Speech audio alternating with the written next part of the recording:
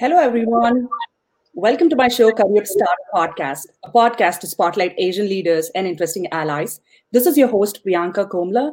And today I have with me a fabulous guest, Bharat Amin, who's the Executive Vice President and Chief Information Officer for Huntington Ingalls Industry, one of America's largest military shipbuilding company and a provider of manufacturing, engineering, and management services to the nuclear energy, oil, and gas markets. Bharat, welcome to the show. Thank you, Priyanka, and I wanna give you kudos for doing this for our young professionals because I wish you had this 40 years ago for me. That's so kind of you. And hey, I'm so glad you're paying it forward to the community by being on our show. So we're really honored to have you on Career Startup Podcast. Feeling is mutual. Thank you. So, to our listeners out there, Bharat Amin is a seasoned CIO, Chief Information Officer, and he's held various leadership positions, be it at BAE Systems, including being the Business Technology Officer, the Vice President, and the CIO for BAE Systems' largest sector. So, Bharat, welcome again to Career Startup Podcast, and thank you for joining us from Newport News, Virginia. Glad to be here. Actually, I'm from New Jersey. Actually, right now. Well, that's pretty cool with remote working, right? Here he is from his home office. Remotely. Awesome. So, in this episode, for our listeners, Bharat, I want to share there are three things that we're going to mainly focus on. One is how do we tackle unconscious bias and microaggressions in tech as a CIO? Two, how do you handle digital transformation challenges as a digital disruptor who has tons of experience under your belt? And three, and the most important of all, is what are the three skill sets that every technologist needs to know to be a leader? So, super excited to learn more and hear from you. All right. So let me start with this, Bharat. You grew up in Kenya and then you moved to India. So, with a cultural upbringing that's diverse, being competitive is always ingrained in Asians, right? That's something that we always feel. And recently, you identified yourself as a type A personality who was trained to be competitive, be it at sports and at school. As a leader, how do you balance the urge to win? Yeah. So, Priyanka, I want to start off with it's so rightfully said, famous African proverb. The proverb says that if you want to go fast, you go alone, and if you want to go far, you go together. So, as a leader, when you have your team, winning is a team sport, not an individual competition. And it's like basketball or soccer. You can't play by yourself. So as a leader, when you have a team behind you and you're trying to create a team, you got to create, think about team sports. And I believe that sometimes losing is a winning because you learn from it, you grow yourself, by learning about it. So there are situations sometimes, when you're solo, we, like you said, we all were brought up in different countries and sports and whatnot. When you're competing with others by yourself, then you definitely want to win, right? And you create that personality. I have a type A. I've always wanted to win, at younger age, but I've realized and learned a lot that winning for yourself is not good enough. You got to win for the team. So that's what I believe. Sorry, I can't hear you. There you go. So, do you see that as a personal strength?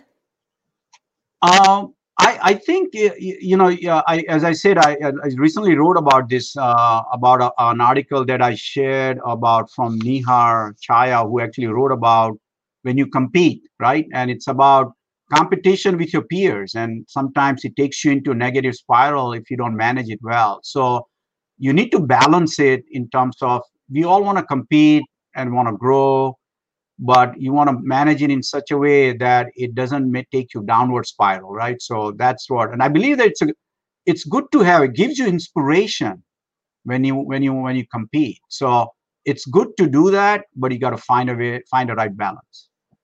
I agree with you. Now, let's talk about your role as the CIO at Huntington Ingalls. You're responsible for establishing the company's IT and digital strategy with a focus on cybersecurity. Tell us a little bit more about your role as an IT leader, and do you believe you have a strategic seat at the table to make an impact?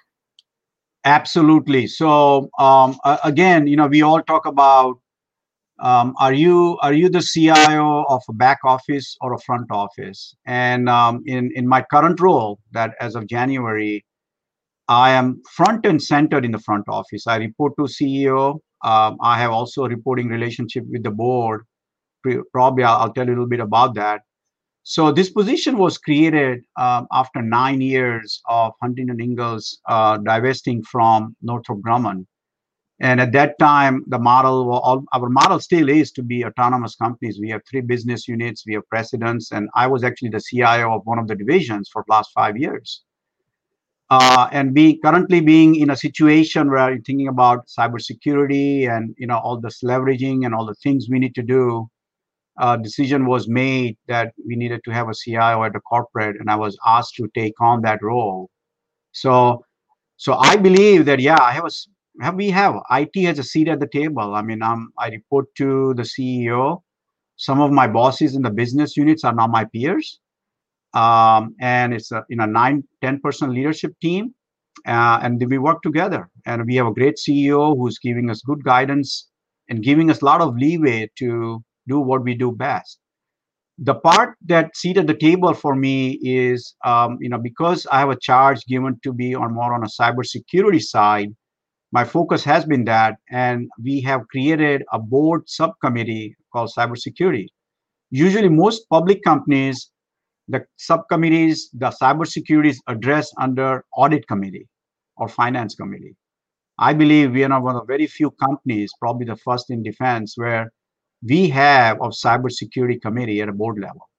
And I'm the company liaison representing a company on that committee. So we have a dual seat at the board level as well as at the CEO level. I want to really applaud your leadership for ensuring that IT has a voice, which is being met across the leadership team. So kudos on that. And I hope a lot of organizations take this as a challenge to really provide a lot of importance to the technology leadership team. So tell me this, Bharat. As the CIO, you're focused on cybersecurity, as you mentioned, governance, which is also very critical in a defense organization like yours, but as well as key digital partnerships, digital innovations, and there's always the risk assessment capabilities of all information systems that you'll have to focus on. What does a day look in your life at Huntington Ingalls? Yeah, so the day right now is quite different. As I can say that, I started the new role as of January 1st. So I'll give you a little bit of background so you know what my day looks like right now. With this new charge, I got all my CIOs and CISOs got together. We had a kickoff meeting at one of our locations in early February. And we came away with things that we wanted to do. And then comes pandemic, right? So since March 5th, I've not been into the office. I've been working out of my New Jersey home office. I still have a place in Norfolk. And countdown it's 25 weeks and 3 days that I've been away. So normally my day at work would be a little different then, but I'm going to try and describe how I use my day at work as well as currently how I'm doing it. So during this pandemic, the way I start early. I'm an early riser. Start at 5:30. I'm a big believer that you got to energize yourself before you start, working a professional side of it. So I do like 5 to 6 mile walk, a fast walk, early morning, about hour and a half. That also gives me a chance to clear my mind, wake up my mind. I listen to some old Vedic mantras, in a musical form, so they're pleasing, and that gives me a lot of energy to get started. And then the way my day starts is, because I'm remote, I have my multiple screens, video camera. Again, I'll tell you a little bit story about that also, because in our industry, it's not viewed very positively about having video cameras, but it can be done safely. And I start my meetings. We have meetings around my team meetings. I do a lot of one-on-ones. We have staff meeting. I attend my boss's meeting. We have right now, we used to have a daily meeting, but right now we have crisis management once a week meeting. That will be tomorrow. So So all those meetings I participate, and we use video. So actually, like they say that communication is more visual, right? 70% is visual than verbal. So you want to see, hear, the cues from the people you're talking to, how, those kind of things. So that's how my day. Now, here's what I've done, even being remotely. I've successfully delivered CIO 100-day plan that I committed to the CEO. That's been delivered on all the things that we were going to do in my 100-day plan. We have developed a vision, mission, and values statement, working with my team on what is that vision 2025 is going to be for HII, and then mission and values. So overall, and then if I have time, I can tell you what other things, because now I'm remote. I don't have commuting time, and I don't have business travel. That has given me some time that I invested on myself. So I attend webinars, because you just get up, get on a chair, and get going, right? So I'm learning a lot. And then remaining time, I'm going back, like I do an evening walk again to reflect myself on how the day went and what do I need to do better the following day. So that's how my day goes. And it's great feeling. Haven't missed a beat. I agree. And I really love the fact that you're reflecting on your everyday life, because that's a nice way as a lifelong learner to focus on how do you keep prioritizing your goals going forward. And kudos on delivering your 100-day plan. Amidst the pandemic, there's no excuse in terms of, being a leader, right? You're always a leader, no matter what the crisis situation is. Right. Absolutely.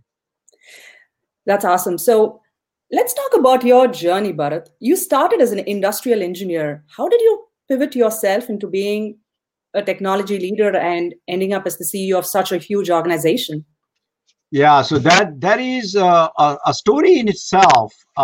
We could take an hour talking about that, right? So what I tell you about my journey, in fact, someday, somebody mentioned it, and someday if I ever write a book, the title would be Accidental CIO. This was not my destiny. I did not start off saying I want to be a CIO. And you can see my education. I don't have computer science degree. I'm hardcore industrial. I'm mechanical engineer and industrial engineer.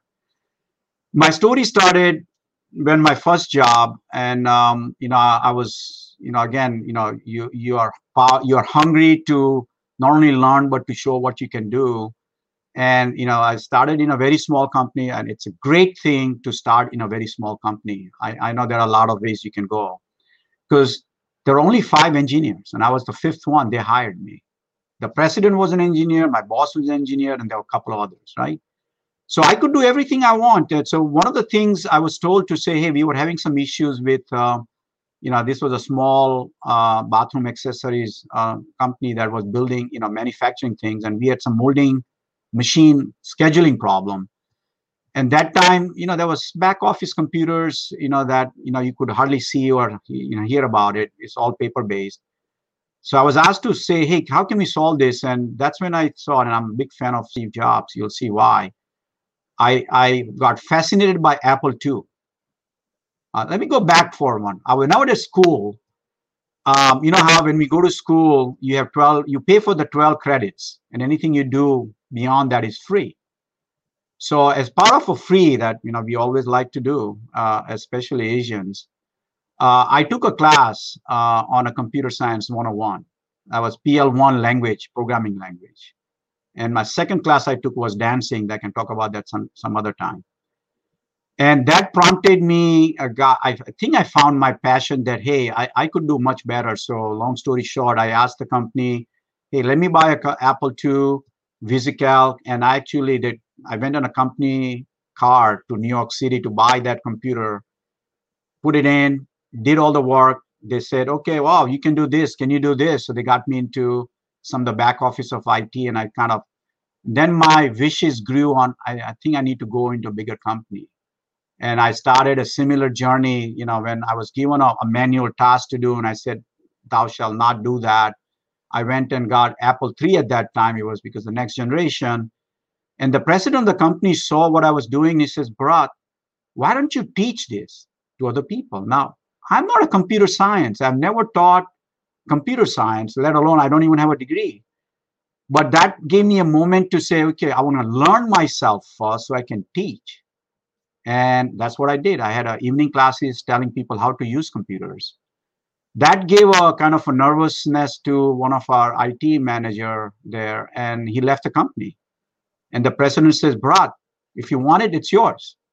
That's how I ended up in IT. So long story short, I would say that I discovered my passion and I followed it all the way.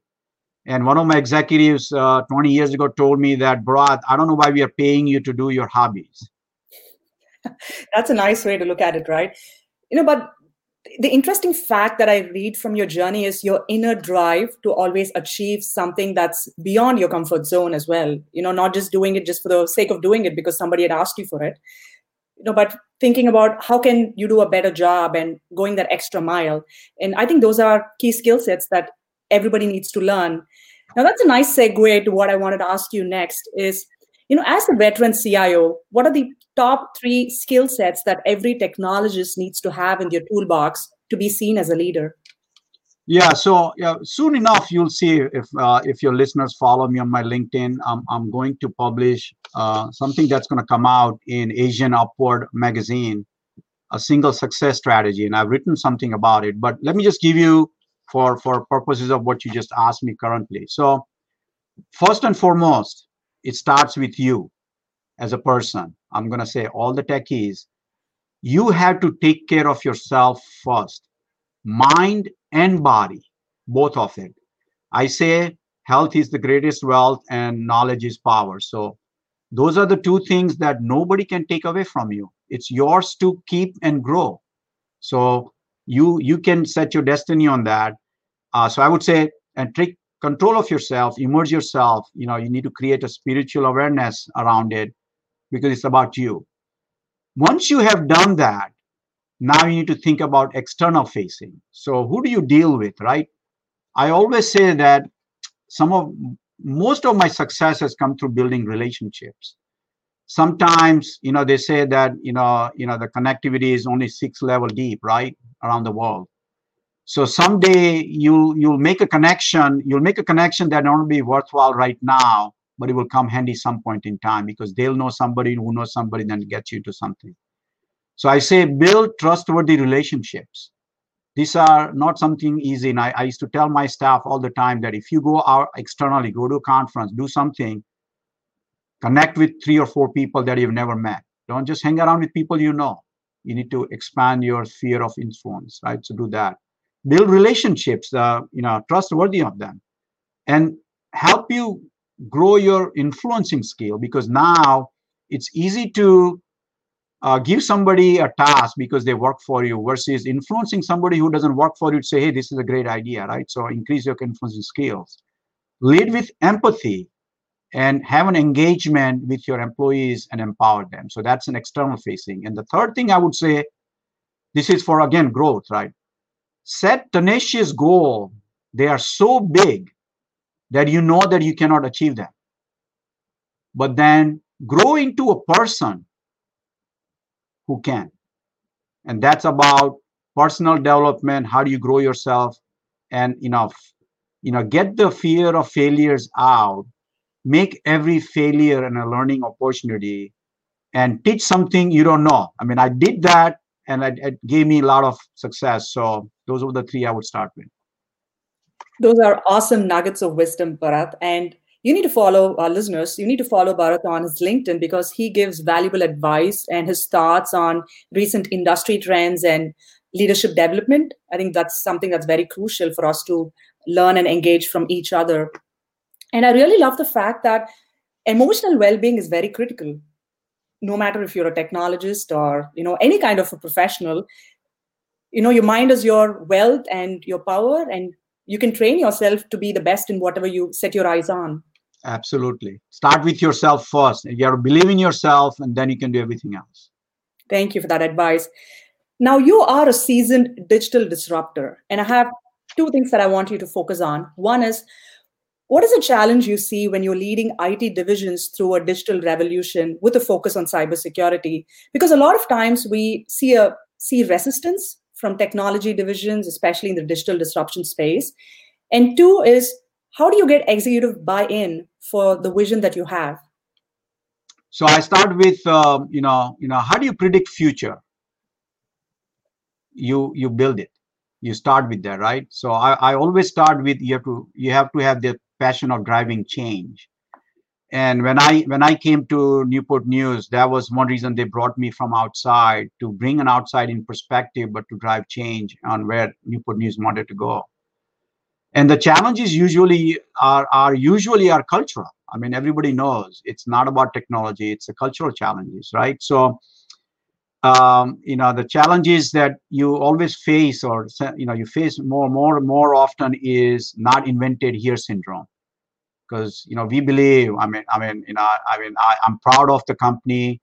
We build Navy nuclear ships, aircraft carriers that last 50 years, and they are like real technological marvels. So it's not a small feat to build a floating city, right? So um, but there is always this thing of legacy, that we have come from where we have come from, and we tend to keep all that, and that stops your progress going forward and trying to do things differently. So I always say, challenge the status quo, and if you are comfortable, make yourself uncomfortable, because that's when the ideas and things. So as part of the steps, I have 5 steps to disruption. Someday I've written about it in the past, but you can look it up.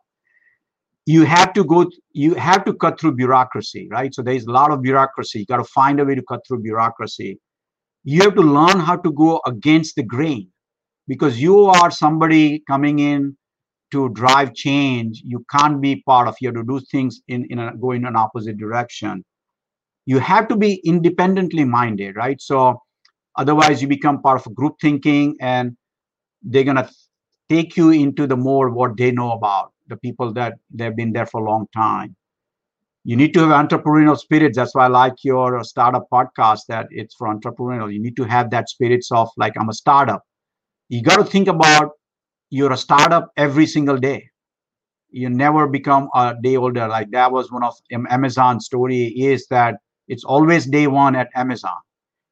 And then last but not least, I would say you should be willing to take a risk. So those are the kind of things you need to do. Center on a mission. It has to be mission driven and business outcome driven, not technology and shiny tools. That's pretty amazing. So you're a big proponent of recognizing microaggressions and unconscious bias. A lot of us leaders face these challenges in our organizations. How do you tackle them? Yeah, so that's the it's a blessing in disguise. Lived and brought up in 3 different continents. You pick up cultures and habits, and sometimes they don't align with where you are in a work environment. So all along my upbringing, and I forgot, I also, my parents lived in England, so I used to go there a lot. So a lot of upbringing from Africa to India has brought things that you think is normal, but when you come here and you say something and you bring somebody down, kind of emotionally, and I've learned a lot about that, from my own family. My kids, they're all born and raised here. They would say, Dad, that's not the way you should say things. But when you're brought up, so I think those are the kind of things you need to be mindful of. And those are unconscious biases. When you make a mistake, you're not a bad person. It's just because of your upbringing or whatever that is that made you do that. That's unconscious bias. And I wrote a little bit about, and I shared an article from Rebecca Knight that was on Harvard Business Review. Great call out from her about how do you deal with microaggression. And some of the things I was doing it unconsciously, but others I learned from it. So let me just share some of that. You can always go read her. She's written a lot more with case studies. So I would say she's the author of it. But what I took away from it, that sometimes when you say something, I said, oops, that should not have come out of my mouth. Take a breath, step back and say, what did you do? Analyze it, right? And then address it, but don't make it about you. Make it about the person you told whatever you said. Then listen to the person on how that person felt on the comment you made or whatever that is. And then give a sincere apology. You don't overdo it about backgrounds and where because of this and that, but and then consider a follow-up down the road that, hey, I know I did this. Are you okay? And then keep working at it. I mean, those are the kind of things I learned from this article that Rebecca Knight wrote. And 3 do's that I would say is make others feel heard, offer genuine apology, and keep striving to be better. But microaggressions is always going to be here to stay. It's not racial. It's just unconscious bias. We all have them. We all have grown up with them. You just have to learn how to deal with them. Thank you for sharing that, Bharat. When it comes from a leader of your stature, it really makes a lot of difference and impact, is what I personally feel. And it goes well with the factor that you mentioned, empathy. It's like figuring out how others feel and then being genuine and sincere about, you're not perfect. You're part of the learning curve. And thank you for sharing that. You're perfect when you're dead. That's a nice way to put it. So tell me this, as a leader, empowering teams, as you mentioned, is very critical for the success, especially for IT teams. With remote work being the norm because of COVID-19 pandemic, what is the one thing you're doing very well to engage with your employees and staff? So again, as I said, expression, seeing somebody, connecting with somebody is very important to me. And in the business we are in, defense, we actually don't allow video cameras on-prem for the right reasons. But we are now taking an approach as people are working from home. We have 10x employees working from home in pandemic. And we are opening up, allowing them to use video cameras with proper training and education. And we tell employees that when you have taken work at home, your home becomes work. So please treat wherever you are with guarded. Like, don't have smart devices around you, listening devices and all that. We all have a lot of gizmos, right? So we encourage people to turn them off where you're working. And then allow them to connect with mobile devices and our company computers with camera. So that's what I do. I mean, we still not have gone all the way. So a lot of my meetings, even though when I see other folks are not on video because either they may be at work or whatever, I turn mine on because I want them to see me. I'm very open about it. I'll talk to anybody who wants to talk to me. Someday you'll hear about my lunch walks, lunch interviews. I do a lot of walking. So that's how I connect. It's engaging with people is very important in a pandemic time like this. And unveiling who you are as a person, well, you can look at the painting from your grandson behind as well. So I think it's a nice flavor to understanding Bharat and his life outside work too. Absolutely. Now, you've served on several boards, be the Society for Information Management, the Forrester Leadership Board, the CIO Group, Asian Upward Advisory Board, to name a few. Tell us about the legacy that you want to leave behind. Wow. Well, a legacy, I mean, you are, that's great question, by the way. Thank you. I would say I want to create the legacy I want to create. And again, I'm taking a tenacious goal, remember. So I'm going to have to grow into somebody who's done this. Help create a level playing field for humanity. That is the legacy I want to leave behind. Because I see there is a lot of inequity. And how do we bring a common level playing field? And technology is helping it. Like this podcast probably going to go to people who probably would not get chance to see me or talk to you and I, right? So how do we create a level playing field for sake of humanity? And I'll leave it at that. Thank you for that wonderful wisdom. it's a nice way to reflect on our personal journey so far and creating a level playing field. I think that's very crucial going forward. And I really applaud you for focusing on that aspect of it. Now, you've had a very successful career stint so far, but tell me, have you ever had a low moment in your career that you can share with our listeners? Absolutely. Everybody has low moment. And again, I'm so attached now, because I consider work to be my second family, right? You always take care of your family. So low moments in my life has been when I was at Newport News and now I've lost 3 employees to heart related disease. And that's why you see I'm on a board of American Heart Association. I'm a big believer about health because, if you take care of your body, your heart, you can take care of a lot of things. So those are my low moments. When I lose an employee or anybody, it's a low moment for me, because if it's not your time, then something I could have done. So what can I do to help save one life, let's say? I love the way you care about your employees because you don't see them as just a head count, but somebody who's truly engaged in helping you succeed as well as part of your vision. So thank you for sharing that with us. We have a fun rapid fire round for you. Are you ready for it, Bharat? Absolutely. I'll try my best. Now tell me the first thing that comes to your mind when I say the following: role model. I've written 50 of people who influenced my life. The top one is Mahatma Gandhi. What does happiness mean to you? Happiness. Smile on my face and whoever is looking at me, and smile on their faces. Well, we could see that live, so thank you for that. What does success mean to you? Success. Help change someone's life positively.